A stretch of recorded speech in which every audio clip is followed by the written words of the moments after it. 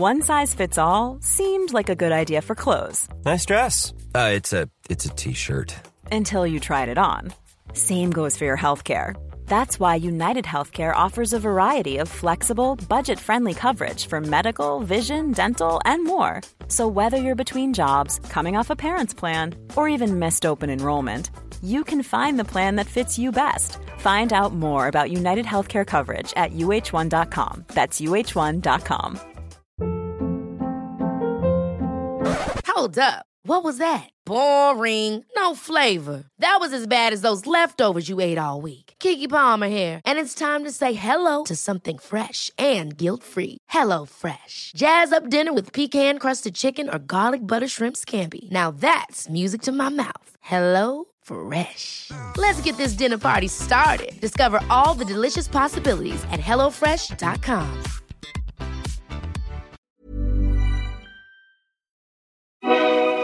Well, who are you? I told you, George, I'm your guardian angel. What is it you want, Barry? You want the moon? Just say the word and I'll throw a lasso around it and pull it down. Welcome home, Mr. Bailey. Sentimental hogwash. I wish I had $1 million. Hot dog! Hiring for your small business? If you're not looking for professionals on LinkedIn, you're looking in the wrong place. That's like looking for your car keys in a fish tank.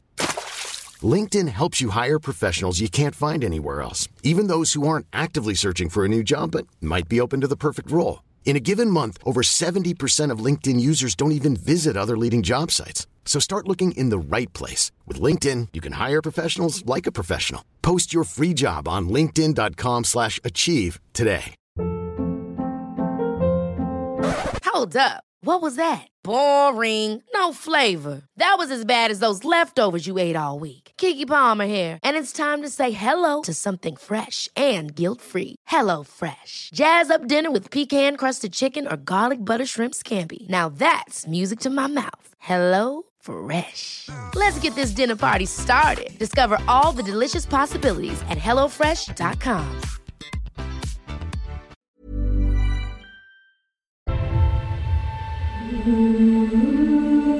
Mr. and Mrs. Martini, welcome home. This is what I wished for. You see, George, you really had a wonderful life. Merry Christmas!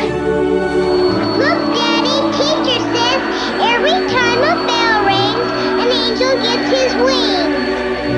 That's right. That's right.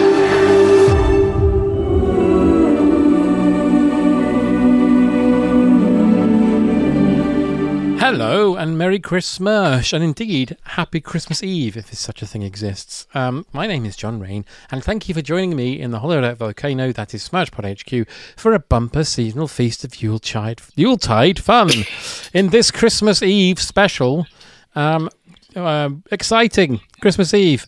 Today we'll be heading to Bedford Falls to stop a man from tossing himself off and to remind him how great he is, as all people have to do to most men.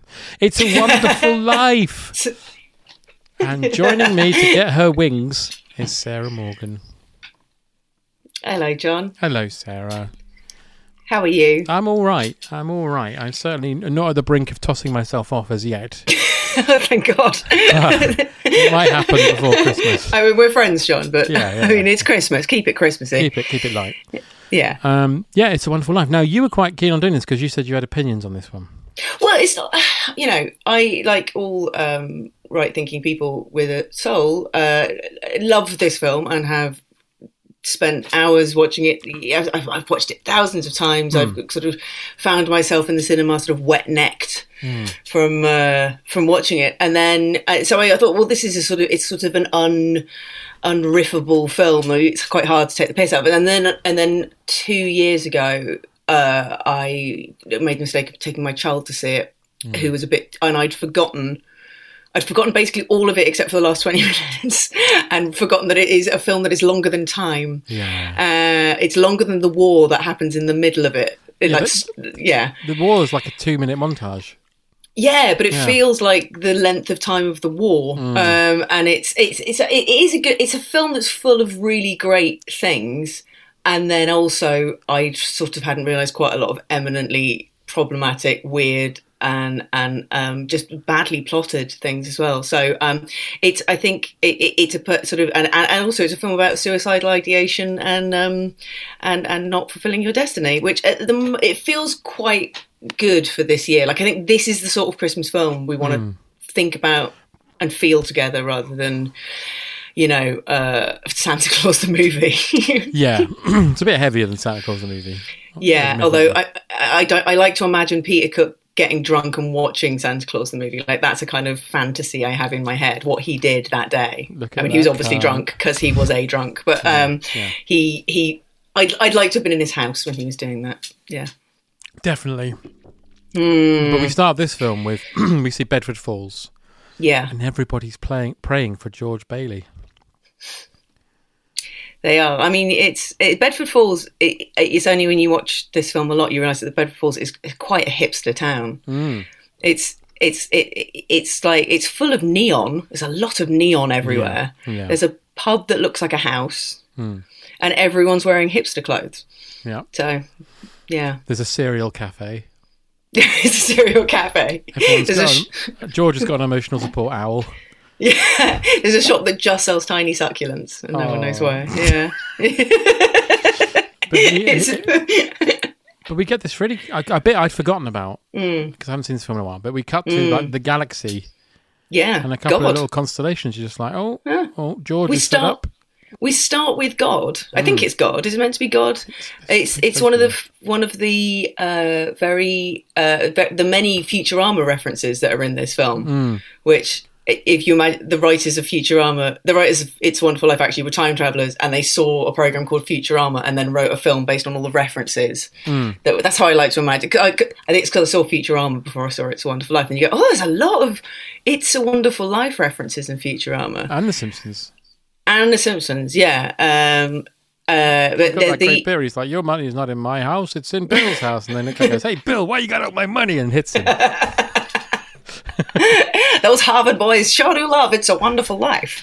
That's my impression of every Simpsons writer. Yeah, sure. No, the talking galaxy bit is beautiful. It's really clever. It's quite modern as well. It's really cool. And so there's this sort of nebula. Is that the right? It's a bit of the galaxy talking. And there's they light up and they talk to each other. And one is, I think, God. And then one's like an in-between Isn't he Gabriel? Admin angel. On, Clarence is calling out for Gabriel, isn't he? So that might Gabriel. be right. But and then they say it's, They say George is fed up. I think I know that just the man for the job. A man who's been doing this for 200 years and is so fucking useless he hasn't got his wings. Yeah, which is, and I hate to be that guy, but well, there's the very last line of this film makes it very clear it's actually quite easy to get wings. Yeah. So what's he been doing? Has he jumped in the water for someone to save him and they've drowned like 100 times? Yeah. Did he run someone over? What's weird is that Clarence, who is a key player in the story of this film, is not even visible at this point. We've got like 2 hours of backstory. Yeah.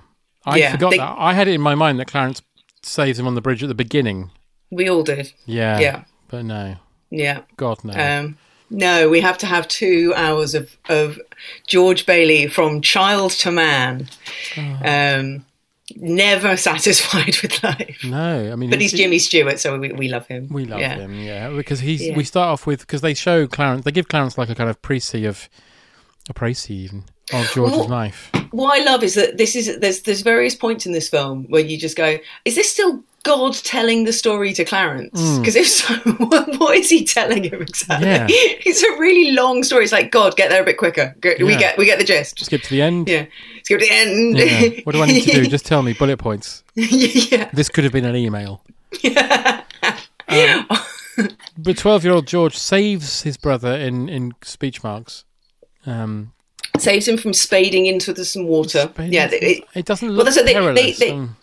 They use looks quite cool. They sit on a garden spade at the top of a hill in a sort of it's that sort of thing that like people who voted for Brexit think that the 80s were like, you could slide down the hill on spades and break your fucking neck and drown and no one cared because, we just got on with it, not like now. Anyway, sorry, I don't know why I went political then for no reason. It's fine. It's just time of year. Keep it light. So the children sit on garden spades and they slide down the frozen hill into a bit of pond. Seems very jolly. Yeah, very jolly. But young Harry, he falls through a hole in the ice, and George jumps in to save him. But by doing so, he loses the hearing in one of his ears. Yep. As was the style at the time. Yeah. As everybody had an affliction back then. Mm-hmm. I had no hearing in my left ear, but I made my own furniture and I was happy. Exactly. Right. It's very public information film. Yeah. Yeah. And that's why you don't masturbate. Your brother might go through some ice. This man could have been engaging in onanism in the shed and not been there to rescue his brother. We can't see. Yeah, and then sorry, you do the bit where you tell us what scene we're in next. Oh, well, next George goes to the pharmacy he works at. Oh, I love Old Man Gower's pharmacy. Old Man Gower finds out, because he's a bit sad, but he finds out that his son has died. Yeah, off a telegram. He's died of flu, as could happen back in those days. Imagine. I thought maybe it was David Gower, and he laughed himself to death during a bit of They Think It's All Over. He does always look on the edge, doesn't he? Does, yeah. Well, and that's how you want to go, isn't it? Oh, exactly. Like that man who died watching The Goodies. Yeah. The man who died watching Ecky Thump. What a legend. No one's had a better death than that. No. No, I'd like my death to involve Graham Garden, but in a slightly more choky way. It'd be awful if you died laughing. Why have I started with that material? Michael McIntyre. I'd like to be choked out by Graham Garden. Let's discuss Old Man Gower's. Let's discuss Old Man Gower's. I like that it's Tough Love. Tough Love. Yeah, he's too good, this actor, and so his eyes are like sort of melting boiled eggs, like, and he just looks so sad and broken, and he's got the telegram that his kid has died of influenza. But can we also talk about when George comes into the shop? He presses that lighter thing and says, "I'm going to be a millionaire. Hot dog." Yeah, I wish I had $1 million. And then the lighter thing works, and he goes, "Hot dog." Yeah, I did. Yeah, I didn't get that. And then sitting at the bar. Yeah. No, it's not a bar, but it was a pharmacy, so it was a bar. Drug bar in those days, yeah. Well, the drugs were so good in those places. This is the 40s. The drugs, it would have been like everything would have been cocaine. Yeah. Like bricks of cocaine and really good, clean heroin. Just every drug. I've got a headache. Would you like some clean heroin? They should have remade this and had Mr. Gower played by Richard Pryor. I'm not coming out of this shop. But my favourite, I think these are my favourite characters in it, which is Child, Mary and Violet, who are two, we're meeting George's future wife as a child, and her friend Violet, who's a bit of a sort, but they're both they're like drunk children. It's fantastic. It seems like it, yeah. They're sort of twirling their hair, and Violet just goes, "Hi George, you want to stick your hand up my dress?" And it's just sort of basically. And George is like, "I'm 12." Yeah. 12. It's just like, "I like him." And Mary says, "You like everybody, you old whore." Yeah. They're like two really good, it's like watching Sex and the City. It's two girls hanging out having a sequel that no one likes. And Just Like That. And Just Like That. The best Peloton product placement ever. What happened? I didn't see it. Did Mr. Big die on the Peloton? Mr. Big died of being a sex pest during a bit of awkward product placement. Yeah, in real life, obviously, he's not a nice person, but he died on the bike. That's certainly what many victims who've come forward have said. But I mean, you can't believe everything you read on the internet, can you? No. It's just John Cleese would say he's been cancelled. Yes. Yeah. Who? Exactly. Exactly. You can't even say his name anymore. Well, the police say it 3 times in front of a mirror, and he'll appear and be really boring at you. You can't have mirrors because there might be a black person in the mirror. You're not allowed to make fun of black people, are we? No. Is that your John Cleese impression? Yeah. Are you I can't see you. Are you still doing the moustache and the funny walk? Yeah. I mentioned him being black once. I think I got away with it. I'm not saying he's a racist, but he wants to be a racist, obviously. Mr. Gower then, because Mr. Gower's so distraught about his son. Yeah. He sends old George to go and deliver these drugs he's made up for a child. But George watches him what he's doing, and he notices that he's put poison in there by accident. Yeah. Rather than giving the child like liquid, heroin or something, which would have been the drug. Yeah, he's probably given him like a couple of aspirin by accident. Yeah, like not the good shit. And George races to his dad's office. Yeah, because he sees a poster saying "Ask your dad." Yes, exactly. He sees an advert for cigarettes that says "Ask your dad," which I can totally imagine was a real cigarette advert in the 40s. Want to know what a delicious cigarette tastes like? Ask your dad. They're pretty good. Yeah. Why did Dad die at 40? Ask your dad. Oh, you can't. No, you can't. But he goes to his dad's office, and his dad's in a meeting. We meet Uncle Billy, who's fun. But a liability. Oh, is he though? He's exhausting, Uncle Billy. I can't. He's got a pet crow. He's got so many things going on. He's like, who's the one in all the Carry On films? Jack Douglas. Oh God! You know the way that Sid James just doesn't even break character when he's staring at Jack Douglas in those films. He's just Sid James looking at a man who's pissing him off. Yeah. That's how I feel watching It's a Wonderful Life, and Uncle Billy starts up with his nonsense. Yeah. He's got his bits of string around his face. Too many things. He's got strings around his finger. He's either drunk or got some kind of dementia that they didn't have a name for there. Uncle Billy is exactly the kind of man that would get caught on that show To Catch a Predator. Why did you bring condoms, Uncle Billy? I just had them in my pocket. I was going to fuck the crow. I meant Brandon Lee. And then right at the end of the film, it turns out his whole office is full of other animals as well. It's like, just stop, just act, just Uncle Billy's calm menagerie. Down. Yeah. Menagerie of confusion. Menagerie of exhaustion. Yeah. I didn't realise I hated Uncle Billy this much till I started talking about him. Yeah. No, same. But he goes in his dad's office and Mr. Potter's in there. Yes. Henry Potter, so close to Harry Potter. He's even got the glasses and everything. Yeah. But he's like... And he's a transphobe, so... Yeah.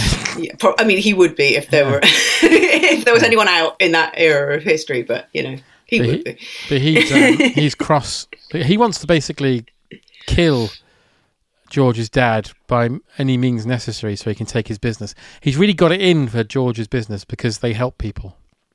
Yeah, he hates the Bailey Boys. I mean, his passion for hating the Bailey Boys is it's good character motivation, but it does get in the way of him being good at business, I think. Yeah, definitely. He spends he has a vendetta, a corporate vendetta for at least 30 years, and I think that's just unhealthy for business. I do like that he's a wheelchair user, and his wheelchair is just a chair that some poor bastard has to drag around. It hasn't even got handles. He's got nothing. I don't think he's got wheels. No. I think it's just legs, and he gets dragged around. It's a real power play, though. I like it. Just I'm going to sit in this chair, and then this mute man, he's probably had his tongue cut out. Yeah. But at one point, he's even like, "I'm really angry. Push me an inch towards the table." Oh yeah, I love that. Do it your fucking self. It's really Jabba the Hutt, like just that. Yeah. He's also at Barrymore, so is it his grandniece or something? Is Drew Barrymore? Granddaughter is Drew Barrymore. Oh, granddaughter. Yeah. He's given Drew Barrymore a naked bath. Oh no. Let's just think about that. Probably. I don't know though. I think he died in the 50s. Oh, did he? Yeah, okay. Unless he was a ghost when he did it. Was he an angel? Maybe. He got his wings for being in this film. And then... The thing is, it must be difficult for him because I'm sure he's a lovely fellow in real life. I'm probably not in that era. But that's it now, isn't it? That's how anyone remembers him, as Henry Potter. There's a story about on set of It's a Wonderful Life. He bets the actress who plays Mary that she can't milk a cow because he refuses to accept when she says... I mean, believe women, Lionel Barrymore. You know, like she says that she can milk a cow, and he says, "I will give you $50 if you can milk a cow." So she got $50 off him. So pull the other one. Nice. That's Thanks. what. Yeah. That's what he said. That's what he said, and she was just like, "Why can you not just believe that I can milk a cow?" This is Uncle a weird Billy comes post. in and goes, "I've got a cow." Fuck off, Billy. Fuck off, Billy. Jesus Christ. So he comes into Mr. Gower and he says, Mr. Gower's on the phone, and he's like, why haven't those pills been delivered? And then George comes in, he's like, oh, Mr. Gower, and he starts fucking slapping him up like he's a sloppy steak.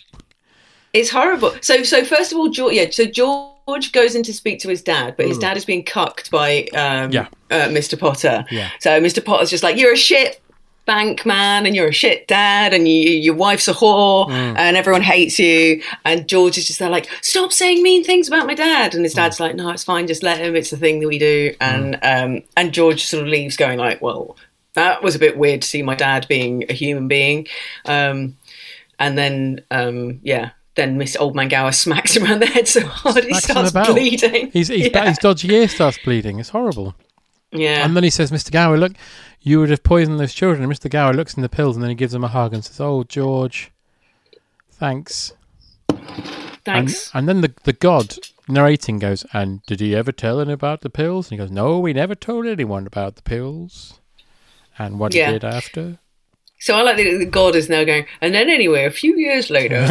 yeah, he goes, look at this grown-up man. What about him? Why, that's George Bailey when he's all grown up. What happened to the next 10 years? They were very boring. Do you think there's like a longer version of the story? And then George had his first wank, and then... I'd like to think he did. It's like a VHS. George... He's like, hang on, wind it forward. You might want to go and make a cup of tea.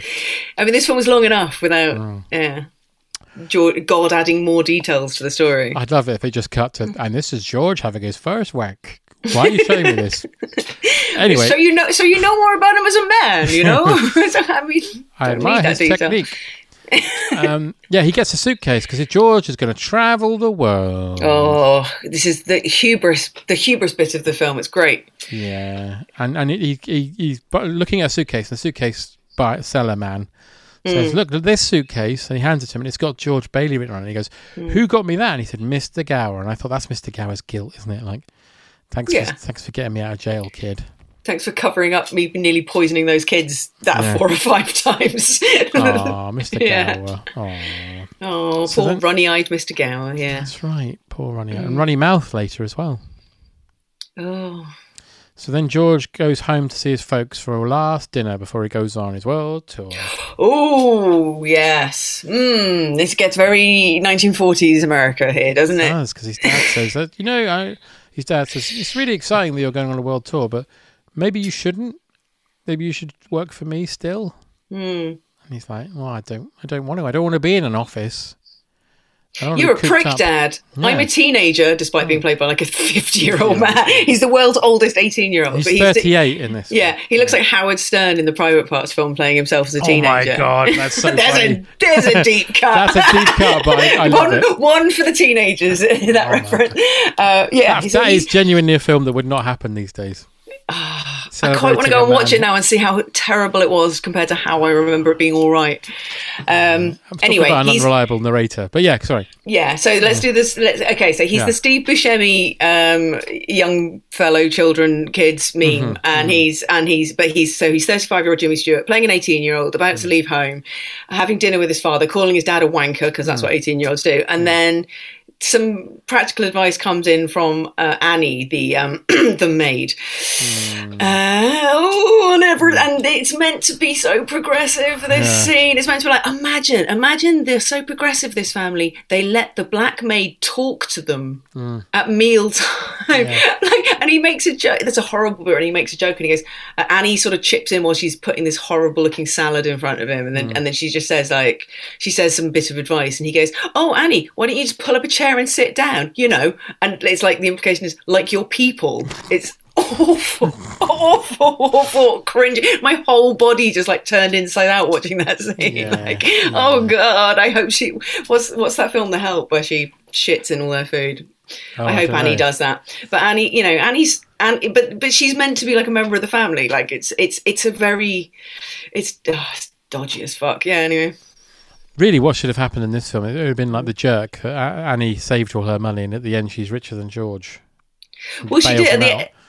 Well, that's exactly what happens, isn't it? Sort of, yeah. She bails. Well, I mean, no spoilers, but didn't she say something like, "This is my life savings. I've been saving up this money for a divorce or something in case I ever meet someone. It's like, I don't think Annie knows how divorces work. No, I don't think so. Yeah. You don't meet someone in order to get divorced.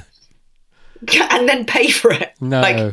Like there, I don't like. I think in the 40s as well. I don't think women had to pay to get that. Anyway, there's probably a vending machine for that in Japan. Yeah. I mean, the character of Annie. Look, we'll just file it under. It was a different time, and hope also, that Annie had a rich inner life, which she seemed to. It's hinted at, and she had a rich inner life that had nothing to do with these awful people that she worked for. Also, in the timeline of the film, this is supposed to be 1920 something. So it was even worse then, because it's George when he's a teenager. Oh, that's right, because he goes off to war in a bit, doesn't he? Rather than so this film was made in 1946. Yes, because there's a lot of the sadness bits in it. Are really sad because Jimmy Stewart had just come back from the war and he's not acting. No. And it's a bit method and a bit, but good, as we keep saying with Succession, the performances speak for themselves. So George says, after saying that to his dad, he says, look, well, I'm going to go to the party now. And it's the class of 1928 party. 28, thank you. And so it's Harry's prom, isn't it? So they're 16. Yeah. Mary in the scene is 16 or 18. Oh, it's 18 in America, isn't it? Prom. Yeah. So 18, and George is meant to be a little tiny bit older than that. Yeah. Everyone looks 50, but then that was the time. One of them's Alfalfa from the Little Rascals. That's right. He's the one who does the prank, isn't he? He does. He does a Bantz prank. One of them comes up to him because he's dancing with Mary, and George is like, Mary, so good to see you again. And Alfalfa goes, hey, this is my bird. And George is like, not anymore, sucker. So Alfalfa goes off to the side and looks depressed. And a guy comes up to him and goes, hey, did you know a button opens up the dance floor into a swimming pool and it's just there? Did you know this gym is a transformer? It's odd. It's a really odd thing that, as we all know, schools have swimming pools under there. Yeah, it's a bit weird, but he opens it and they all fall in. Yeah, and it turns into a sort of the ending of the Rocky Horror Picture Show. It all turns into a big teenage orgy in this. We've got to pay for that now. And then of course, probably the most erotic thing that has ever happened in a film set in 1928 happens, which is that they walk home, her wearing naught but a dressing gown, and him wearing some clothes that look like they stink. That came from the lost property. Yeah, they came from like the lost property box in like a smelly boys' locker room, and he looks like he smells, which is great, and she is of course immaculate apart from being completely naked under a dressing gown. Oh God. Oh God. And she so they talk for a long time. He does the old jaw, you want that moon, Mary? I'll lasso that moon. I'll lasso the moon on a stick. And then he says, and you can swallow that moon. It's like, mate, that's too much.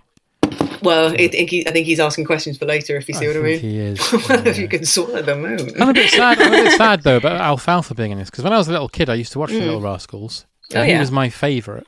People like Spanky, not me. I like Alfalfa. I've heard that rumour. I don't know what that means. No, I like it. Yeah. It had a rhythm of a joke. And this is when Alfalfa couldn't really get work because he was horribly typecast. So he'd just pop up in little. Because he was he'd aged, which is the number one crime in Hollywood. Yeah. So he's an aged man. And he was later murdered. Was he? Yeah. Oh, I hadn't heard that. Him and a buddy had a fight over something or other, and the guy shot him. Why haven't they not done that on the You Must Remember This podcast? I'd listen to that. Oh, I don't know. They're slacking. It's the death of Alfalfa. Yeah. Buffalo girl, would you come out tonight? Come out tonight. Come out tonight.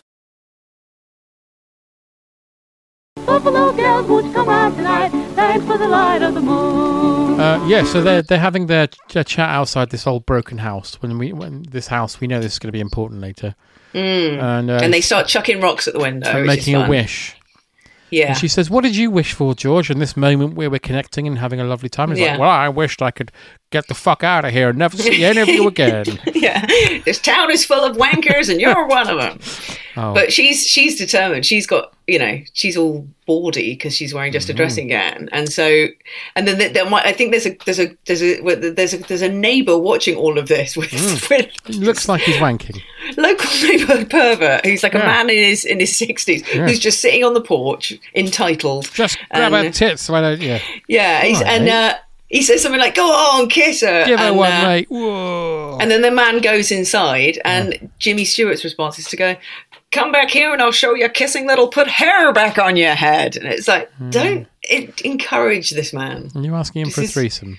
I think it's early dogging, isn't it? Oh, But then Mary goes into the bushes. It's all... well, he accidentally steps on her robe. Accidentally. You can't do this by accident. I've done this. Like, if you stand on someone's dressing gown cord, what happens is the cord comes out of the dressing gown. The whole robe doesn't slip off. And if it does, you stay put. You don't keep walking. No. But Mary's hot to trot. The good thing about Mary is that... So you can tell that there are... A couple of women were involved in the writing of It's a Wonderful Life, which is rare for the time, because all the men were at war. And one of them walked off the project because Franz Capra was a bit of an arsehole, apparently, and the other one was Dorothy Parker. So there are lots of lines in this that, they could have been written by anyone, but they certainly give Mary a rich... she's got a character. She's not a fucking idiot. No, she's not an idiot. She's, if anything, the original Manic Pixie Dream Girl. She draws caricatures and she goes naked in the moonlight and she makes up funny little stories and songs. Sings and Buffalo Girls. Buffalo Girls. She can throw a rock through a window just like a boy can, and she wants to live in a shitty old squatty house. It's a bit like Up. It is a bit like Up, but I think she's for the fact that she could have been a bag of flour with some eyes drawn on it to be the love interest in the song. She's actually got quite a lot of good characters. She has a scene later on which I think is very funny. Which one's that? The one where he comes to see her at her house. Oh, I know exactly the line you're thinking of. Yes, it made me laugh a lot. It's a great line. It's brilliant. Yeah, I reckon that's probably Dorothy Parker, but let's but it could have been anyone. Yeah, could have been. Yeah. So she's hiding in the bushes, and he's like, "Oh, I'm not going to give you your roll back unless you come out and show me your jugs." Yeah, he gets. It's borderline creepy, but I think just because they've clearly engineered this whole situation. Doesn't have to be naked in a bush. She's just doing it. I'm quivering in the hydrangeas or something, and she starts sneezing.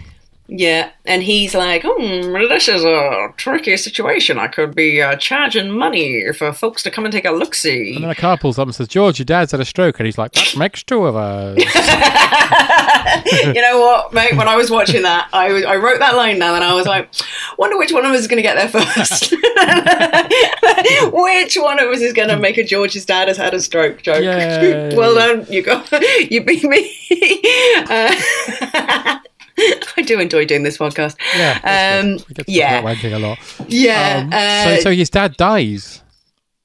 Yeah. And George has to go to a business meeting wearing a black armband, and you hear a few seconds later that his dad died 3 months ago. It's like, take the armband off. And then he puts his coat on. His coat's got a black armband on as well. Or maybe he takes off the armband and puts it on. It's like, But they mourned for a long time. They did. The company's in a bad position though, because Mr. Potter sees this as a chance to take over. Yeah, and he wants to liquidate the company. Yeah, and George calls him a warped, frustrated old man, which is a wonderful line. And the board are like, wow, we're so used to having this old cuck in charge. We're not used to this strong man. Dynamic young 18-year-old. Yeah. So we're going to go with this 18-year-old who looks like he's 40. This Elon Musk type strutting around. Oh, God. And at least George's children aren't emojis. So they say, "Good news, George, the company is going to be saved." And George is like, "Great, I'm just going to go and get my train to my college." And they're like, "But only if you run the company." And he's like, "Oh, for fuck's sake." Yeah, poor George, so many dreams. Is this the oh no, it comes up in a bit where he reaches into his coat pocket and it's just full of like brochures for going on holiday. Yeah, it's a bit on the nose, but it's also it's good writing. It's just like, George won't get to go on his holiday. Well, George is in this film. It sort of feels like George is living in a Truman Show type thing, because anytime he tries to leave, something happens. Well, it's yes, it's all Mary's doing, isn't it? Yeah, I think Mary's his Ed Harris. Whatever he was. What was he called in that? A Visachon or something. Oh. What was he called in that? I haven't watched Dream Show for a long time. No. But yeah, it feels like Mary's his Christoph. That was it. Mary's his Christoph. Oh. There you go. Fans of the Truman Show. 2 for the price of 1 on this podcast. So he has to stay. So he postpones his travel, and they give the money he was going to travel with to his brother, so his brother can finish college. Sorry, his college money goes to his brother, so his brother can finish college. So Harry has gone off. Yeah. And George is working the business. Everything's going great. And then Harry comes back from college, and wouldn't you know it, he's got a wife. It's almost like we're going to repeat exactly the same story beat. Just so God at this point goes, so yeah, he went through this really bad thing where like he thought he was going to go to college, but then his brother took over the business, and his brother went off to college instead, and he took over the business. Oh, that sounds really bad. Then what happened? Well, a really similar thing happened. Well, you could probably just skip over that, but no, I'm going to tell you in detail exactly what happens. Which is his brother did come back eventually. It's like, fuck's sake, God, we get it. He had dreams. They were frustrated. We can imagine the ways in which his dreams were thwarted over and over again. Well, they're thwarted again here because George's plan is that his brother will take the business and George can then presumably go to a sort of adult college. But no, Harry comes back and he's got a job offer from his father-in-law. Yeah, he's got a job offer for a glass factory in Buffalo, which sounds dangerous. It does. It does. You think he'd make it out of something more sturdy? Or make it in a building. Yeah. Yeah. But then his brother's like, you know what, I'm going to stay here and look after it. And George, being George, is like, no, you go and make your glass. I'll stay here. Also, fine. Can we mention one of my favourite characters? What's his name? Sam. The one who goes, hee-haw, hee-haw. Sam Hee-haw, yeah. Sam Hee-haw, who later makes it sounds really hipster again. It's like something about he makes plastics out of tofu or soya or something. He's very successful in plastics. Yeah, big in plastic. Especially during the war, but we'll get to that. During the war? Yeah. No, we're not even out of the fucking war yet. No. No.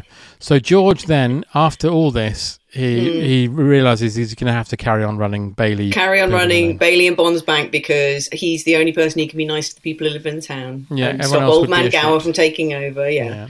And so he goes. Everyone who works for him is an incompetent, by the way, which he doesn't seem to question at all. No. He's still employing his, uncle, mentally unwell uncle, trying too hard, hipster uncle. Yeah. Who's now got a pet jaguar. It's like Scarface. He's like Starburns from Community, just looking at her like a fucking lizard on his shoulder. What, guys? Just stop staring. I'm just trying to live my life. So then he goes to see Mary and acts all weird. He comes around. She's like, "You all right?" And he's like, "Yeah." And then he looks really fucked off. And then we get the good scene where her mum shouts down and says, "Is everything okay? Who's that?" And she says, "It's George Bailey." And her mum wants him to get together with Sam. She wants her to get together with Sam. And then she goes, "Is everything all right?" And she says, "No, he's violently making love to me." He's making violent love to me, mother. Yeah. And her mum just goes, "Fair enough." Yeah. It's a very funny line the way she does it. Like it's good, and it's I got so he comes around because he fancies her, but doesn't want to admit that he fancies her because that will tie him to the town forever. It's a good bit of story. Like I he loves this woman, doesn't want to hurt her feelings, but also doesn't want to be tied to the town in any way. So he's really struggling with his emotions, and it all comes out in this. And honestly, I'm going to put my hand up here. I think it's a really sexy scene. Him and Mary on the phone to Sam, and and this is the 40s, so it was all pent up and bubbling away. So they're holding the phone. What are you both wearing? Yeah. So Sam, who's oblivious and thinks he's engaged to Mary at this point, is talking to them both on the phone, wanging on about plastics. And Mary and George have their lips like millimeters from each other, whispering into the phone to Sam. It's really hot. It's like out of sight. Yeah. It's like J-Lo and George Clooney and out of sight in the boots of that car in that scene. Yes, it is.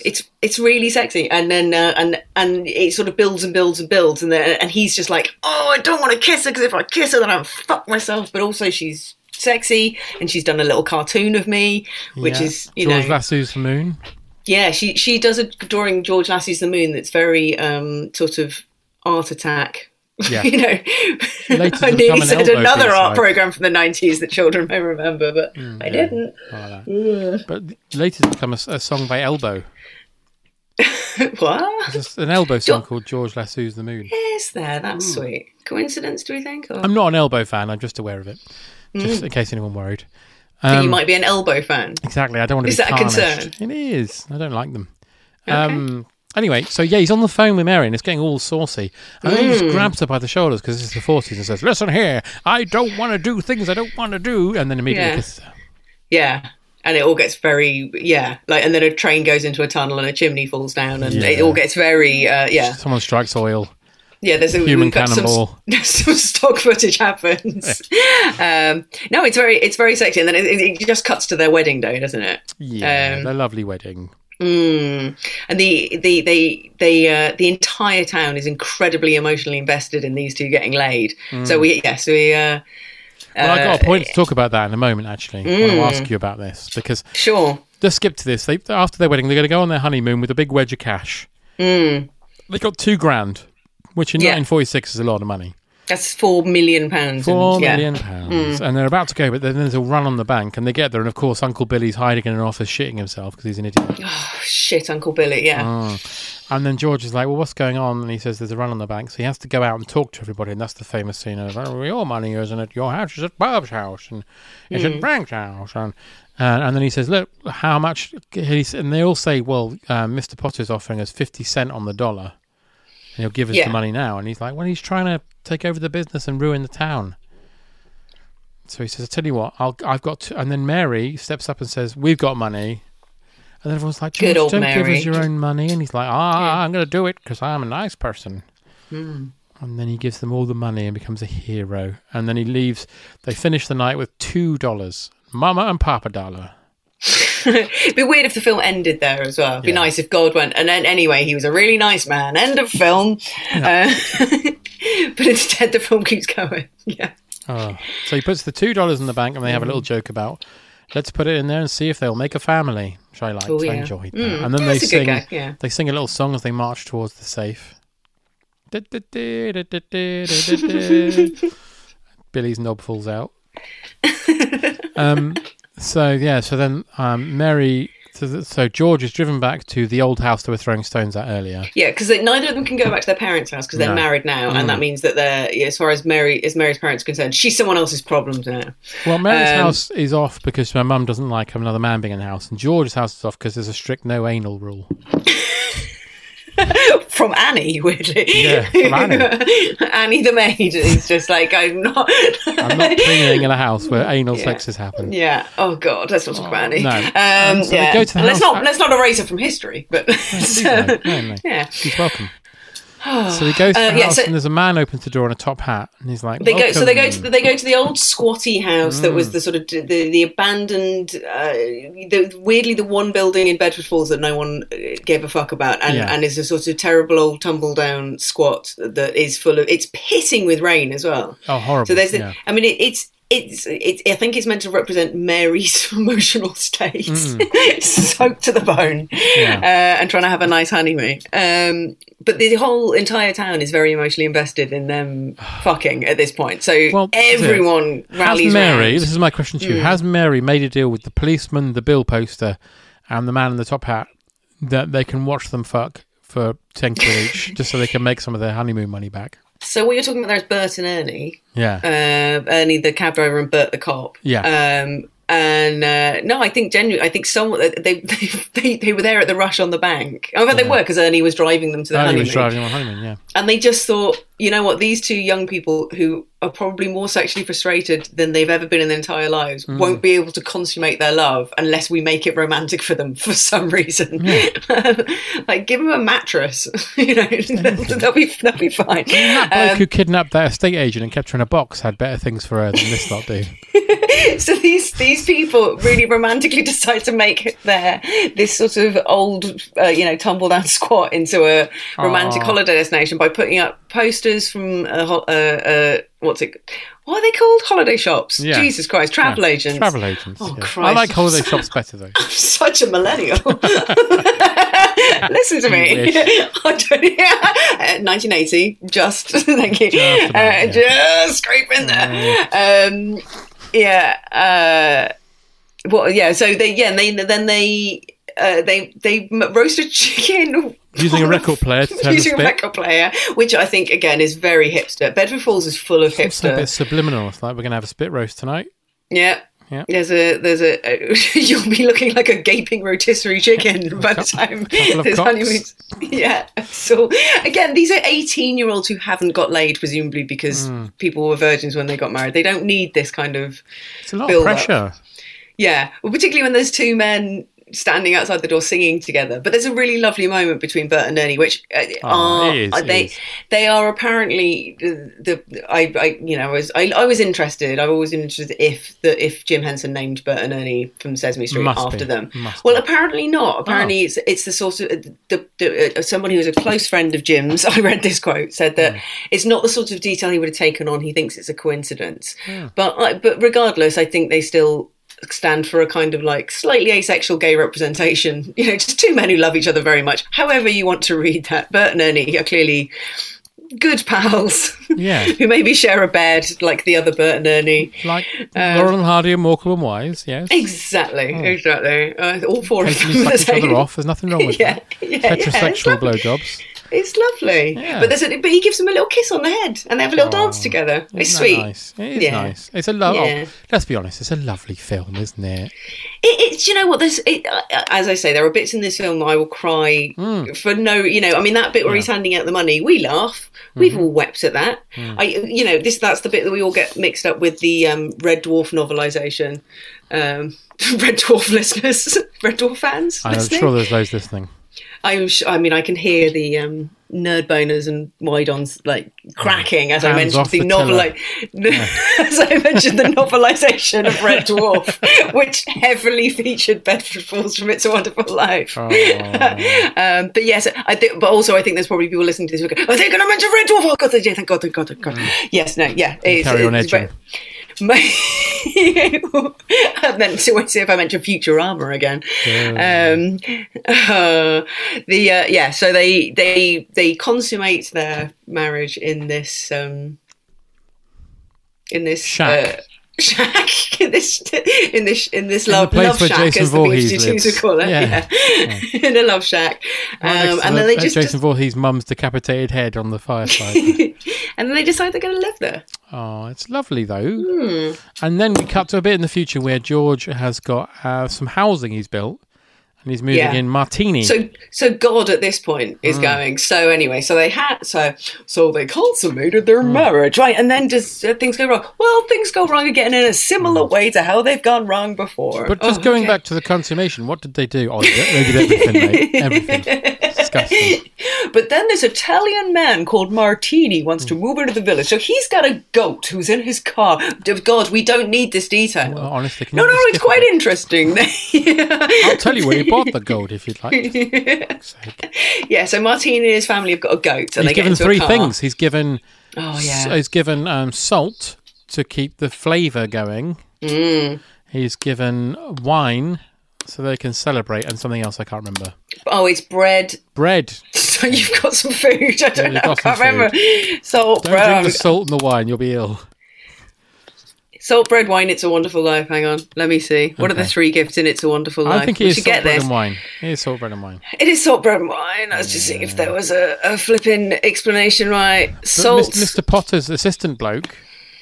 Sorry, were you about to explain the? I was going to say bread. That this is not worth it. But then if God was going to say this, so it's bread that this house may never know hunger, salt that this life may always have flavour, wine that joy and prosperity may reign forever.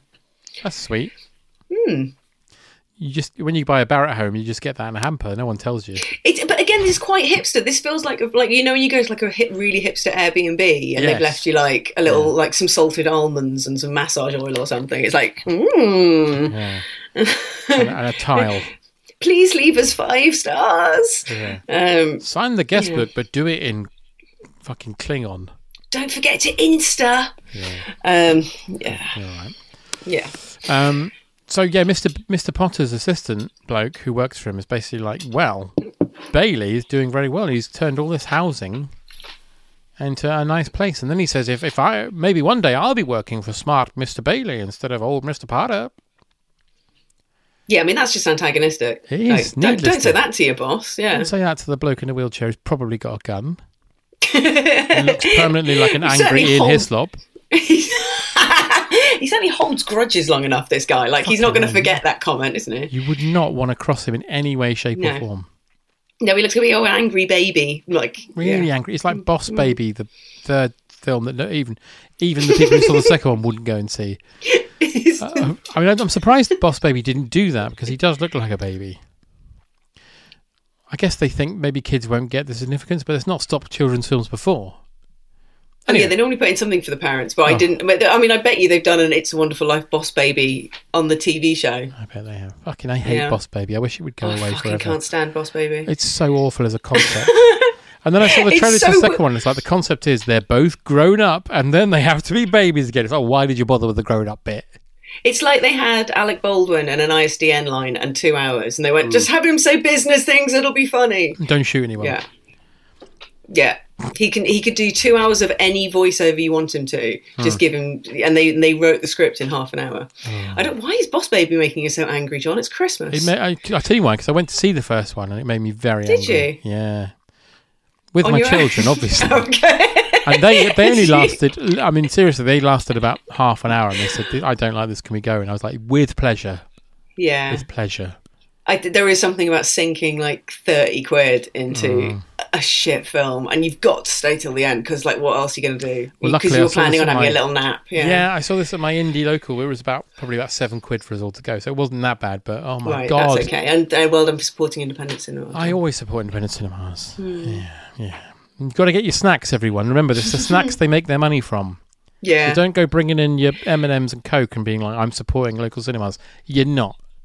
I felt bad for smuggling peanut M&Ms into the cinema today. You're scum. Yeah. Well, what did you go and see? Spider-Man?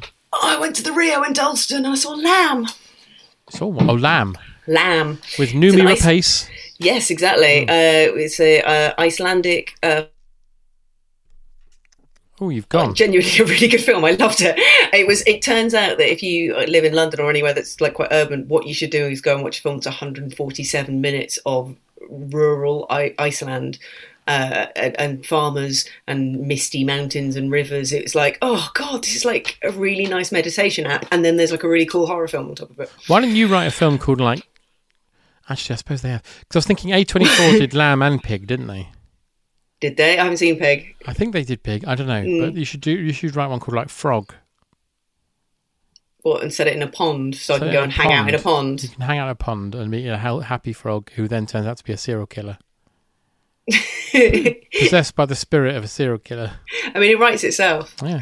I think I like social commentary horror and Frog who is a serial killer. And you could write in a little meta thing where when he speaks to you, he sounds like Kermit the Frog, but not Kermit the Frog as Jim Henson. Kermit the Frog as he sounds now, where he sounds nothing like Steve Jim Henson. Whitmore. Oh, not Steve Whitmore. No, Whitmore. No. The new. I know. I don't know the name of the new. The new guy's like, "Hello, I'm Kermit the Frog." It's like, no, you're not. I mean, why are you making me talk about New Muppets, John? It's Christmas. Stop making me sad. Sorry. Although I will say, it's a very Merry Muppet Christmas movie. Which is the Muppet you sent me take the on link it. To this earlier. Yeah. I know, because the thing is, no one knows about it and I didn't realise until today why no one talks about this film like it doesn't exist. Is because it's not owned by ABC like all the other Disney stuff. So it's not on Disney Plus. It's not. I think I've got a DVD of it, but you can't get it anywhere. There's no streaming or anything, and it's really good. It's Muppets. It's a Wonderful Life, basically. Oh, I have heard of this. Yeah, it's really good. Yeah. Whoopi Goldberg is God. Yeah, it's got Joan Cusack in it.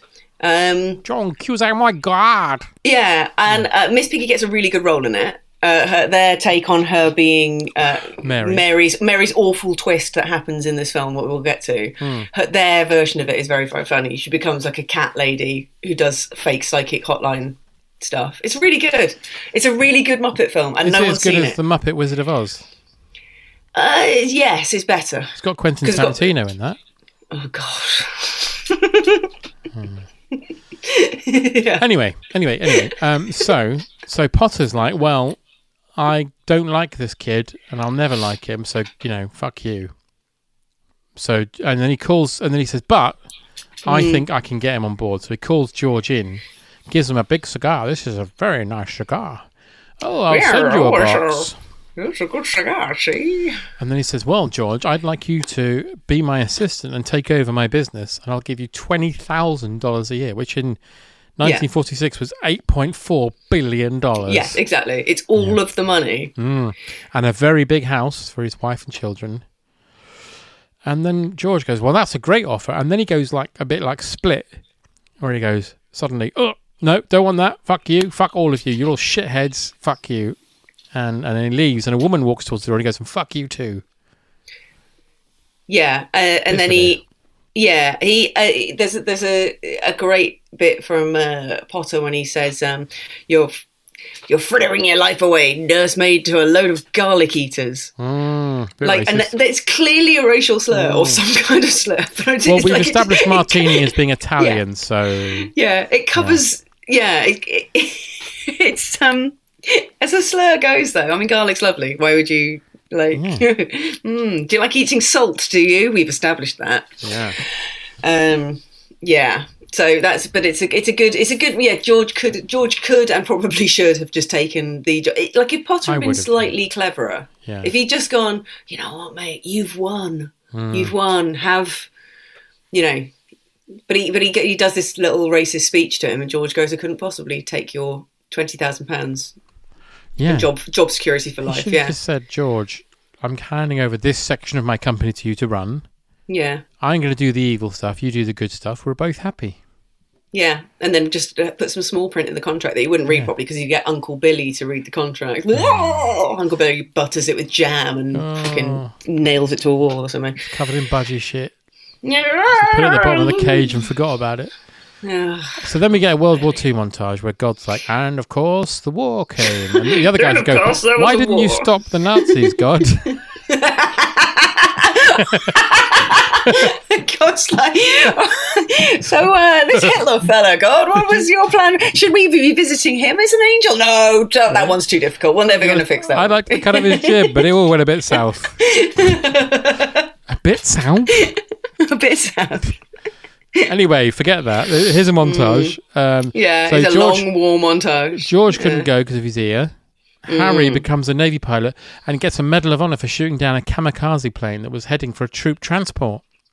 Yeah, so he killed people who were going to kill themselves anyway. So right, I like the film takes the time out to tell you that they were going to kill themselves. It just reminds me of that Curb Your Enthusiasm episode where the guy brings his grandpa to dinner and says to Larry that his dad was a former kamikaze pilot, and Larry's like, he can't get over the fact that if he's a kamikaze pilot, he should be dead. How can you be a former kamikaze pilot? It's a title. So his brother Harry's coming back as a hero. They're going to have a big procession for him. Yeah. Then Billy is given one fucking job. one fucking job to take $8,000, which in 1946 was $4.7 trillion. From his building to the bank. He sees Potter in the bank and he's like, hey, I see Harry's coming home. Fuck you, wheelchair boy. And Potter's like, that's a bit mean. I can't help being in a wheelchair. Yeah. I'm a wheelchair user. Yeah. There's no wheelchair, although I am doing wheelchair face. Disgusting, Mamma Mia, here we go again. Yeah. I remember this conversation. Yeah. No, I think we're allowed to criticise Potter for his views and his stealing of a big pile of money. Yeah. But there's many wheelchair users in 1946 who could have played this part. But was instead, there? They're forced well, to hang watch. on. No, Lionel Barrymore was a wheelchair user, man. Yeah. Was he really?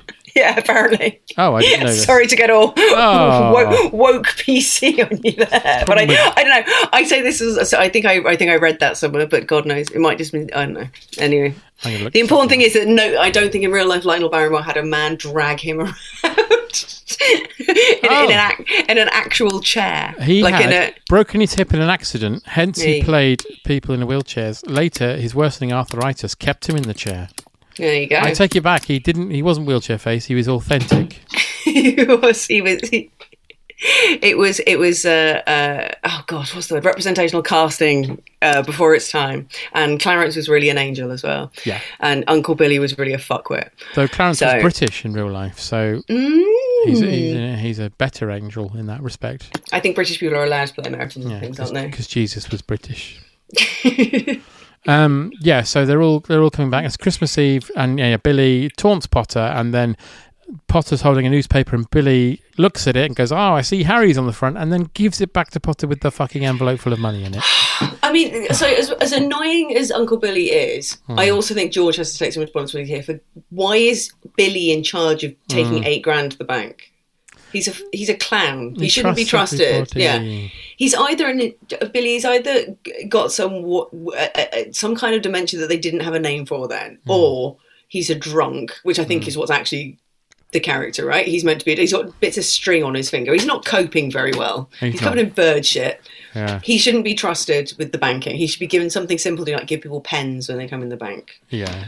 Yeah. He should be handing out balloons to kids and that sort of thing. Yeah, putting quarters into rolls for people. That's a good bit of banking he could be doing. Busy work. Making sure the safe's there. Yeah. I want you to make sure the safe's there all day. Yeah. You can jazz it up however you want with as many stupid fucking animals on the page, and it was just it would just be all his animals all the time. Oh god. Look, they're talking to each other. Shut up, Billy. Get him a set of Sylvanian animals. It'd be Sylvanian family.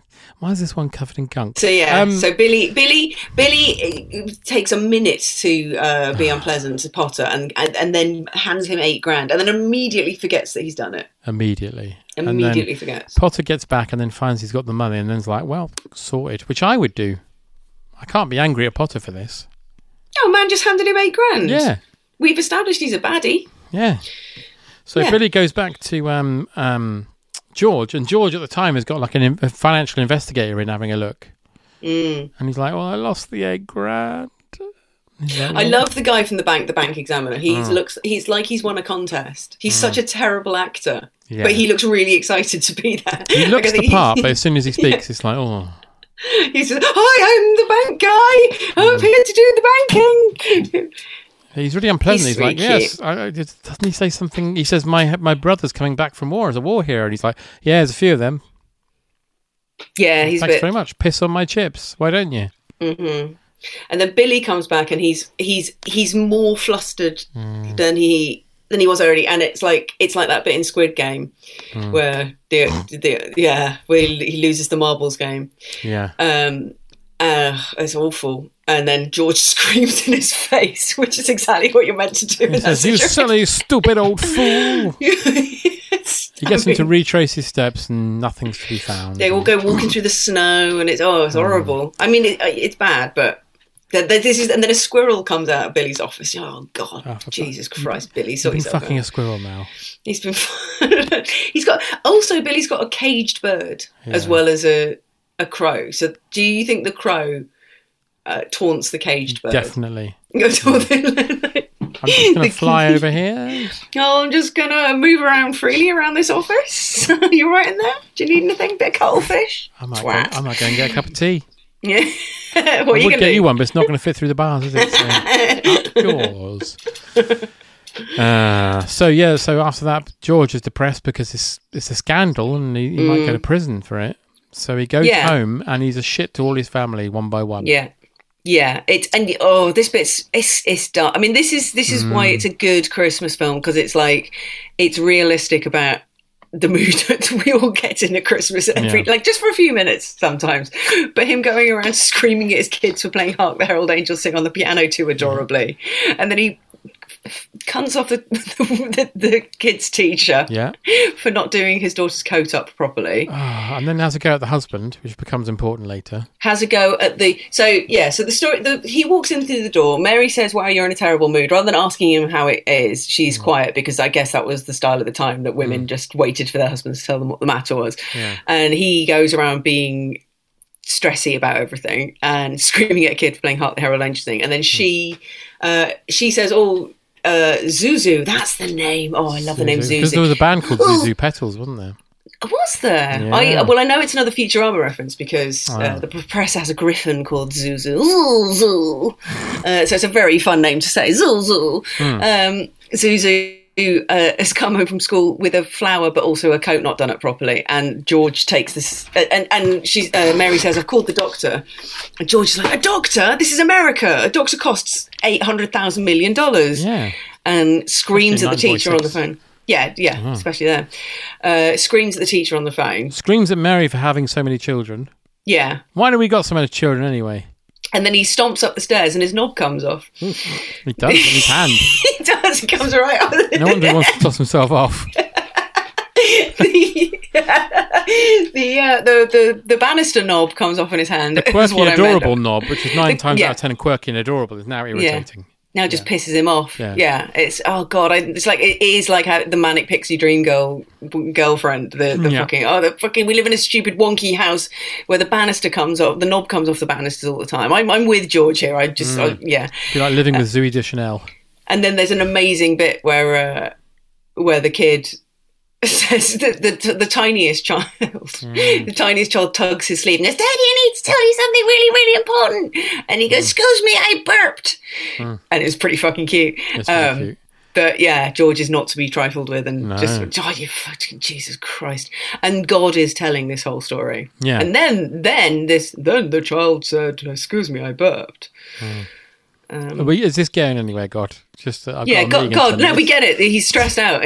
You could have literally just told. There was this guy called George, and he wanted to leave Bedford Falls, but he couldn't because he had all these responsibilities, including his brother, going off and doing a different job and all this other stuff. Loads of stuff happened, and then he lost $8,000, and it looked like he was going to get arrested.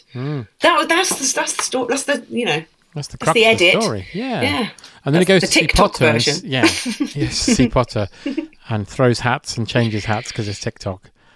He goes to see. I don't know anything about TikTok. He goes to see Potter and says, "Look, give us the $8,000 and I'll be your best mate." And Potter says, "Well, doing the calculations, you're actually worth more dead than you are alive." Yeah, which is a great line. It's a great bit. It's a great bit of storytelling. Yeah. And then he says, "In fact, if that's not hard enough for you to hear, I'm now going to phone the police and recommend, because I'm a board member, that you be immediately arrested and sent to jail for misuse of funds." It's a great bit. Yeah, it's a great bit of police cronyism. It's a great commentary on American police system, where he just goes, "Oh, I'm friends with the constable. We play golf together or something," and then and then calls him, "I'm going to have you arrested. What for? Being poor." Yeah, it's great. So George runs to Martini's, which is a pub in a house. Yeah, which I love. Prays for help, and then the guy next to him goes, "Say, you George Bailey." Praying for. He has a big cry in the pub first. The big cry in the pub is a lot. It's a lot, folks. If you're feeling on the wobble at Christmas, George Bailey having a big cry might just tip you over into that big cry that you need, maybe? I think as soon as he gets to Martini's, the film has you by the heartstrings and doesn't let go for the rest of the film. No, if you look, we all need a big power cry at Christmas, and sometimes, particularly in the current climate. And I think this film will just wring you out in a good way. You'll be purged. And you will start crying about here, yeah. But the guy next to says, "Are you George Bailey?" He says, "Yes," and he thumps him because it's Zuzu's teacher's husband. Yes, of all the people you can have a big cry next to in a pub on Christmas Eve. Yeah. And also, I love that he's so righteous. This man who's married to this teacher, but he's still gone to the pub. Yeah. He's like, "My wife was crying for an hour. What? And you went to the pub, did you, mate? Yeah, you're a fucking hero, aren't you? Yeah. Were you going to take her a drink back? Are you? No, you're going to leave her crying." You're crying and washing up. Men in the 40s. If you cry more, you might get more washing up done. Oh my God, you're right. What? Did I just make it? Oh, that was me drinking some water. It sounded like you smashed a glass. That was me being furious. Matriarchy. Men in the 40s, they were awful. Not like now. No, that was me drinking some water in a clearly undainty way. Fair enough. So George then runs to a nearby bridge to toss himself off. Yeah. After crashing his car into a tree, which all this feels very Back to the Future Gremlins-y, doesn't it? Because the tree made me think of the Twin Pines Mall and... Well, Back to the Future and Gremlins are filmed in the same place, so they're basically the same film, as far as I'm concerned. They are, yeah. Yes, but why not? And also Gremlins features the scene in the end of this, so it always makes me think of Gremlins anyway. Oh, yeah. Yeah. Yeah. Yeah. So so Glenn It's out Clarence, of copyright in the film Gremlins. That's right, because they're using an out of copyright film.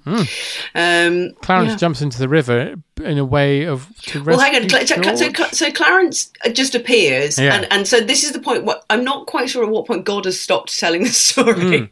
So God's gone, well, so we got punched in the bar by this Mr. Welsh guy. And Clarence goes, I get it. I get it now. He's gonna chuck himself As off he's the saying bridge. that, God just boots him in the arse out of the window and he falls into the Okay, river. off you go. Okay, what am I meant to do again? Bye! Get your fucking wings, you prick. You're hanging around, you malignant arsehole. Anyway, I can't stay here all night telling you this very long story. He must be really gripped by that point as well. You've got to go and save this guy's life. Yeah, so he falls in the river. George rescues him, and then when they're getting dried off in a guy's office... It's a weird little hut that is next to the bridge. Yeah. Presumably, I like to think it's maybe like a little Samaritan's hut. And that guy's job is he's a local good person who sits there waiting to see if anyone's going to throw themselves off the bridge on Christmas Eve. He's doing which that is very meme specific. of the man from WWF. You know, what's his name? Vince McMahon. Where he's in the chair and then he goes gradually backwards and backwards and then falls over. He does that while listening to Clarence talk. Well, Clarence says, yeah, hi, I'm an angel. I haven't got any wings, and I'm wearing sort of weird Victorian underwear, but you're going to have to believe me that I'm an angel. And that's all this man needs who works. This silent He's man like, who whoa. works. Yeah, he goes, falls off a chair and runs screaming out the door. So clearly he's a believer in a way that George is not. George is not. George is just humouring him at this point. Yeah, George now takes 17 goes to believe. Much like, the first bit of the film where it takes a long time to convince us of one point, which is that George doesn't really want to live in this town, but he should because he's a nice man. He now takes a lot of convincing that he doesn't exist anymore. Well, he says to Clarence, I wish I'd never been born. Yeah. So Clarence does like a fart. Clarence does like a Wayne's World, doodle-doo, doodle-doo, Yeah. doodle-doo. And then Bedford Falls becomes Potterville. Pottersville, yeah. And that man goes, don't you tell me where I live. I live in Pottersville, damn you. And Martini's is now Nick's. Which I'm not quite sure why. No. Other than maybe Nick's an American and Martini's... Well, Nick worked at Martini's, but Martini was the owner. So they're trying to say that Martini didn't exist. But I guess they're trying to say that Martini, because he got help from George to set up his house and business, he didn't get to do that because Potter wouldn't have helped him. So some all-American called Nick got to take over the bar instead. Say, and where do you get off calling me Nick? Yeah. I don't know you from Adam. Yeah. I want to go and hang out in Martini's. It looks great. It looks awesome. It's got like a little dresser at the back. Super spreader event at the moment, though. Yeah, I mean, in a more responsible time, we'll all go to Martini's. You've got that guy at the piano as well. It's the sort of thing that people build in lockdown, isn't it? Like a little pub in their back garden, a little shed. Garden. It's got that vibe to it, definitely. It's like a little house. Yeah. So he gets thrown out and then he goes to look round Pottersville and he finds that it's now like a sleazy town rather than being a gentrified town. It's now got it is like it goes from being a little hipster town to being like sort of awful and slightly, but it actually looks quite cool. Like there's like 17 strip clubs, sorry, it's like Charleston clubs, isn't it? Like we know what Charlestoning means. Yeah, it's Hill Valley and the alternate 1985, isn't it? Yeah. It's all full of but there's it's a weird business model. Like, is it like Vegas where people come to Bedford or come to Pottersville to do Charlestoning and look at girls' petticoats or whatever, sleazy ankles. Things there are. Look at their ankles. Or is it just everyone in that town is so corrupt and without hope that they all just spend all their time either working in or frequenting the strip clubs? Oh, we should also say something I missed. Mr. Gower comes into Nick's. Yeah. And he's a drunk. And he's killed so many kids. He's killed loads of kids. So many kids. And Nick sprays him in the face with one of those spritzer things. Psst. Like he's a cat. Like he's a cat. Like he's a horny cat. And he starts dribbling all the water out of his poor little sad mouth. Mm-hmm. And then there's the mad bit where... Oh, well, hang on. Are we at this bit? Are we at the bit where he sees Mary? No, not yet. Because first he goes to... he goes to his home where he goes to see his mum. That's right. And she doesn't know who he is. And also mentions that Uncle Billy is in an institution because the building and loan failed. And he went crazy and got locked up. Well. And George goes, I wish that had happened last week. Yeah. George is like, I mean... I hadn't thought of that. Yeah. Maybe would have been a kindness. You know, some of those places are all right. Yeah. Should have smothered him. Like tell me about the. smother him. It literally says, "Tell me about the rabbits, George," as he puts the pillow on his face.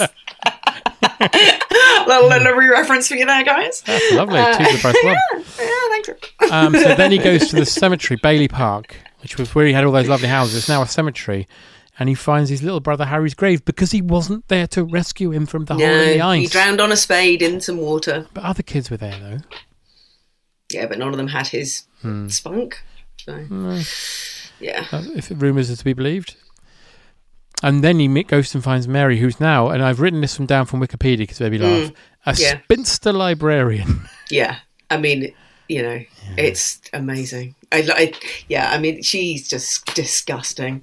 She's a disgusting human. I love it. I love Mary's old maid makeover. It's fantastic. It's like, well, if you don't marry a good man, you know what happens to you. Yep. You become a librarian and you get glasses and you're disgusting. Yeah, you're basically Adrian Balboa before she met Rocky. I love. She actually looks really cool as well. Like she's got this. But she apparently can't speak as well because she doesn't say. She's just like, I can't. Loving a man gave me the power to articulate myself. So then George runs off because the police start shooting at him for no reason because he made. I love it. Bert and Ernie get really quite sexy here. There's a bit where they show up at the old because he goes to the old house and the house is still a sort of horrible shithole. Yeah. Because him and Mary haven't done it up all nice, and Bert and Ernie turn up and they think he's some kind of vagrant or something, and they start shooting at him. Yeah. But they've got because they appear all silhouetted in the window, and it's very Tom of Finland. It's like really sexy. Google it, folks. And then they shoot him because that's what you do with people who hang around houses. That's it. That's what you did in those and then days. Then there's when he goes to see Mr. Potter. Oh no, yes, that's coming up. Sorry, we're not there yet. Yeah, we're not there yet. No. So Clarence asks for Gabriel's help and he disappears. And him and George end up back at the bridge. That's right. And George is like, you know what? Maybe it was better when I existed. I want to be back, Clarence. I want to be back. And then suddenly he's back. Yeah. And a policeman turns up and he thinks they're going to shoot him. But it's is it Bert as the policeman? Bert is the policeman, yeah. Yeah. And Bert says, we've been looking for you all night, George. And he's like, George, you know my name? My mouth's bleeding, Bert. We've been looking for you. And your ear's bleeding as well, so that's good. Yeah. And then he runs it's back. weird. Everyone seems to know that George has been through some big thing because he's been missing for a couple of hours. $8,000's gone missing from the bank because of fuckwittery on a relative's behalf. But everyone seems to be up to speed with the fact that he nearly tried to kill himself, and he he's had an epiphany and he's okay now. Yeah, because everyone is just desperate to be really nice to him. Oh, yeah, I love this. So he runs back to the town. No, you're right. Why am I saying it in tone like, this doesn't make any sense? It's a lovely film, and this is a good ending to a film. It's a perfect ending. So he runs through the town, and the famous scene everyone knows where he's saying, Merry Christmas, Pharmacy, Merry Christmas, Bailey Brothers, Merry Christmas, Bob's Dildo Store. Because he realises that, it doesn't matter if you don't get to fulfill all your dreams. If you are a good person, then you change lives, and then it is a beautiful ending, if you want to watch this film but you haven't got enough time, read Julie Donaldson's book, A Squash and a Squeeze. Which is a similar theme. You don't know what you've got until... Or watch It's a Very Merry Muppet Christmas Movie. There you go. Yeah. You don't know what it's got until it's all taken away from you, and then you realise you're rich in other things. So he goes home and he's like, well, I'm going to be arrested now. Isn't that fun? Oh, when's the bit that Potter says, Happy New Year to you in jail? Oh, yeah. When he taps on the window and says, Merry Christmas, Mr. Potter. And a Happy New Year to you in jail. I hope your cock falls off. What did he say? What did he fucking say? Wheel me out there. Go on. Drag my chair out and we'll throw things at him. Yeah. Now, should we point out at this point that perhaps we weren't... Frank Capra wasn't cynical enough, obviously, but there should be a scene where Mr. Potter gets, kicked to death by a cow or something. There is... No, do you know what? I like that there's no comeuppance for Potter, because that's life, innit? That is life. There'll always be cunts who nick your $8,000 and do you over, and if you spend your time worrying about them, then you're not going to have a nice time.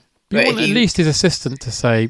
I'm fed up of pushing you around, and I'm fed up of you pushing me around, and walks out. Ooh. That would be nice. I mean, that'd be nice, but I think it's a good message. Like, don't spend your time worrying about revenge and and people, the unfairness of life, because there'll always be imbalances of power.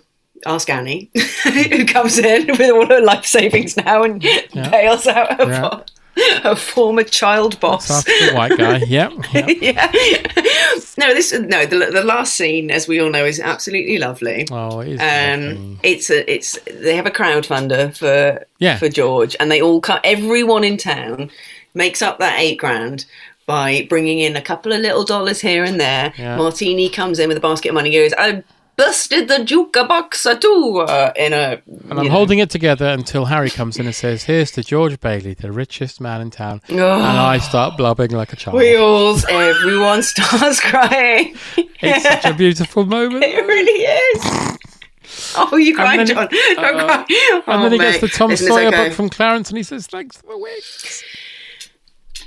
And the book says inside, what is it? No one is poor if they've got friends or something like that. Yeah, something like that. It's probably better than that, isn't it? But it's a really good message. And they start singing Old Lang Syne, which is the song that always makes me want to cry anyway. Old Lang Syne's, yeah. It's a beautiful, and everyone in town comes in with a couple of there's this whole subplot that we haven't talked about Violet at all, which is surprising. The town nymphomaniac. Town floozy, yeah, she's great. I love her, and I like that she dresses like a sort of burlesque singer now. Yeah, because you get that bit when she walks past and they're like, "That's a hell of a nice dress, Violet." Yeah, and a car goes, "Awooga!" Yeah. It's like a bit on the nose film. And then their heads will all lift up like penises over the top of the car. Yeah, it's great. But she's like Violet's all right. She just likes boys. She just likes boys. But she wants to leave the town. George has given her a load of money to leave the town, which everyone interprets as he's got her knocked up or something. But he's so nice he doesn't even realise that that's the insinuation. Yeah. And then she comes. I don't like that she comes back at the end, gives him the money back that he loaned her, and says, "I decided not to go anyway." She's got a great hat on. Yeah. It's snow, John. In fact, it's not snow. It's plastic. Yeah. It's some weird form of plastic that they invented for the film as fake snow. That probably gave them all like horrible. Imagine the smell. I want Uncle Billy to come in like William H. Macy in Boogie Nights and just shoot himself in front of everybody. It's my mistake for the $8,000. Drops a radio in the bath. That doesn't sadly happen. Yes, Uncle Billy remains unpunished for his crimes. I don't know. What is the deal with Uncle Billy? Uncle Billy, look, you don't leave Uncle Billy's in charge of $8,000 at the bank. It is ultimately George's responsibility. Don't leave him in charge of anything. Yeah. And then everyone sings Old Lang Syne, and then there's the lovely line, which kind of doesn't make the logic of the film suggests it's very hard for an angel to get his wings. Like, you have to literally save someone's life, convince them that their life is worth living, and prevent a suicide, and you will get your wings. But then also, apparently, according to Zul, in a very cute moment when she's all nestled up to a crying Jimmy Stewart, we're crying, everyone's crying. The cinema's crying. Everyone's got a wet neck. Everyone's sort of like, don't look at me. And Zuzu says, "Look, Daddy, teacher says every time a bell rings, an angel gets his wings." And he's like, "Is that right? You mean that teacher I was really horrible to? The husband punched me." That's stupid bitch. She doesn't know how to do a coat up. Yeah. Oh, but it's so lovely. It's so lovely. And then loads of bells go off to show the thing. And then he says, "Attaboy, Clarence." Oh. So it's and that's It's a Wonderful Life. It's a lovely film. It's a beautiful film. It's a lovely film, and it doesn't demand jollity from you. It demands the right amount of jolly from you. It does. I would say the first 30 to 40 minutes drag like fuck, but after that it really gets going. Yeah, I don't know which bit you cut. I think you have to cut George realising that he can't leave town just yet. Which happens 15 times. Yeah. And then it's like the kids from Dungeons and Dragons, you can never get out. Yeah, exactly. Well, it's like a series of sketches about a man who isn't allowed to leave town for some reason. Unlucky elf kind of thing. But they're all very enjoyable. Like, it's just realise that films had a different pace back then. And, you know what? Yeah. Genuinely, this would be really good if they remade it and made it into a miniseries. Like 4 episodes over Christmas, an hour each. Really flesh it out. Yeah. Be lovely. Have more impact. No, but then the first hour would just be his childhood. Oh my God. Yeah, it would just be, context, you might get an hour of drunk child Mary and Violet. Let's do a deep dive on those gals hanging around the drugstore. Oh, drinking. He fixes her a bowl of coconut. Yes. Which they sort of talk about like it's a euphemism, like, I shaved your coconut. I don't like coconut shavings. Also, it looks like ice cream as well, which is confusing. Well, it's coconut on ice cream, isn't it? Yeah, I think so. Yeah. But there we go. It's a Wonderful Life. It's a Wonderful Life. If you haven't seen it, why did you listen to this? this I was talking about it for an hour and a half. That must have been confusing for you. If you haven't seen it and you want to see it, it's on TV on Christmas Eve. Yeah. And it's also on Amazon Prime for free via IMDb TV, where they put adverts in strange places. I didn't know that. Up Uncle Billy's arse. He bends over an advert projects out. Oh God, so it's even longer. I didn't know that was a way of watching it. Oh, there you go. I rented it. I didn't know about the IMDb thing until later, and then I looked at the TV schedules for tomorrow, and it's on tomorrow. It's on Christmas Eve. Sorry, today, as you hear this. Oh, that's perfect. So, yeah. But until next Christmas, hopefully not next Christmas, thank you so much, Sarah. Thank you, John. I feel 80% more Christmassy now. So do I. And I will say to you, Merry Christmas. Merry Christmas. And I'll say to all of you listening at home, Merry Christmas. And a Happy New Year in jail. Yeah. I won't be back now. This is the last Christmas special, so I'll say to you Happy Christmas and Happy New Year. And I'll see you in 2022. Goodbye. To my big brother George, the richest man in town.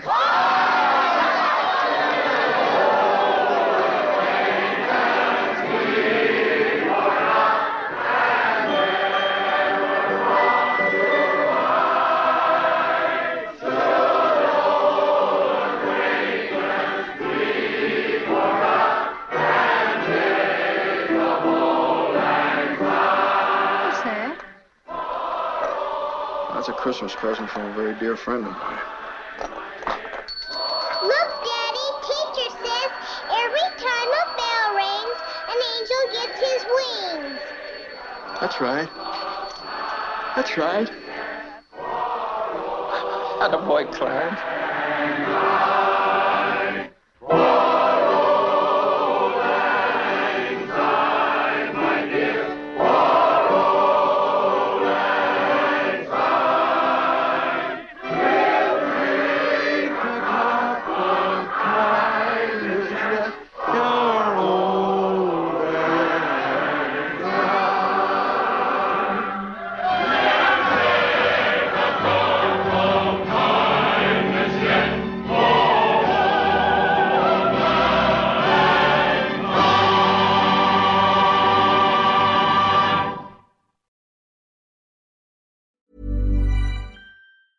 Hey, it's Danny Pellegrino from Everything Iconic. Ready to upgrade your style game without blowing your budget? Check out Quince. They've got all the good stuff, shirts and polos, activewear, and fine leather goods, all at 50 to 80% less than other high-end brands. And the best part? They're all about safe, ethical, and responsible manufacturing. Get that luxury vibe without the luxury price tag. Hit up quince.com/upgrade for free shipping and 365-day returns on your next order. That's quince.com/upgrade. Ever catch yourself eating the same flavorless dinner 3 days in a row? Dreaming of something better? Well, HelloFresh is your guilt-free dream come true, baby. It's me, Keke Palmer. Let's wake up those taste buds with hot, juicy pecan-crusted chicken or garlic butter shrimp scampi.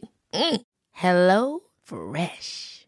Stop dreaming of all the delicious possibilities and dig in at HelloFresh.com. Let's get this dinner party started.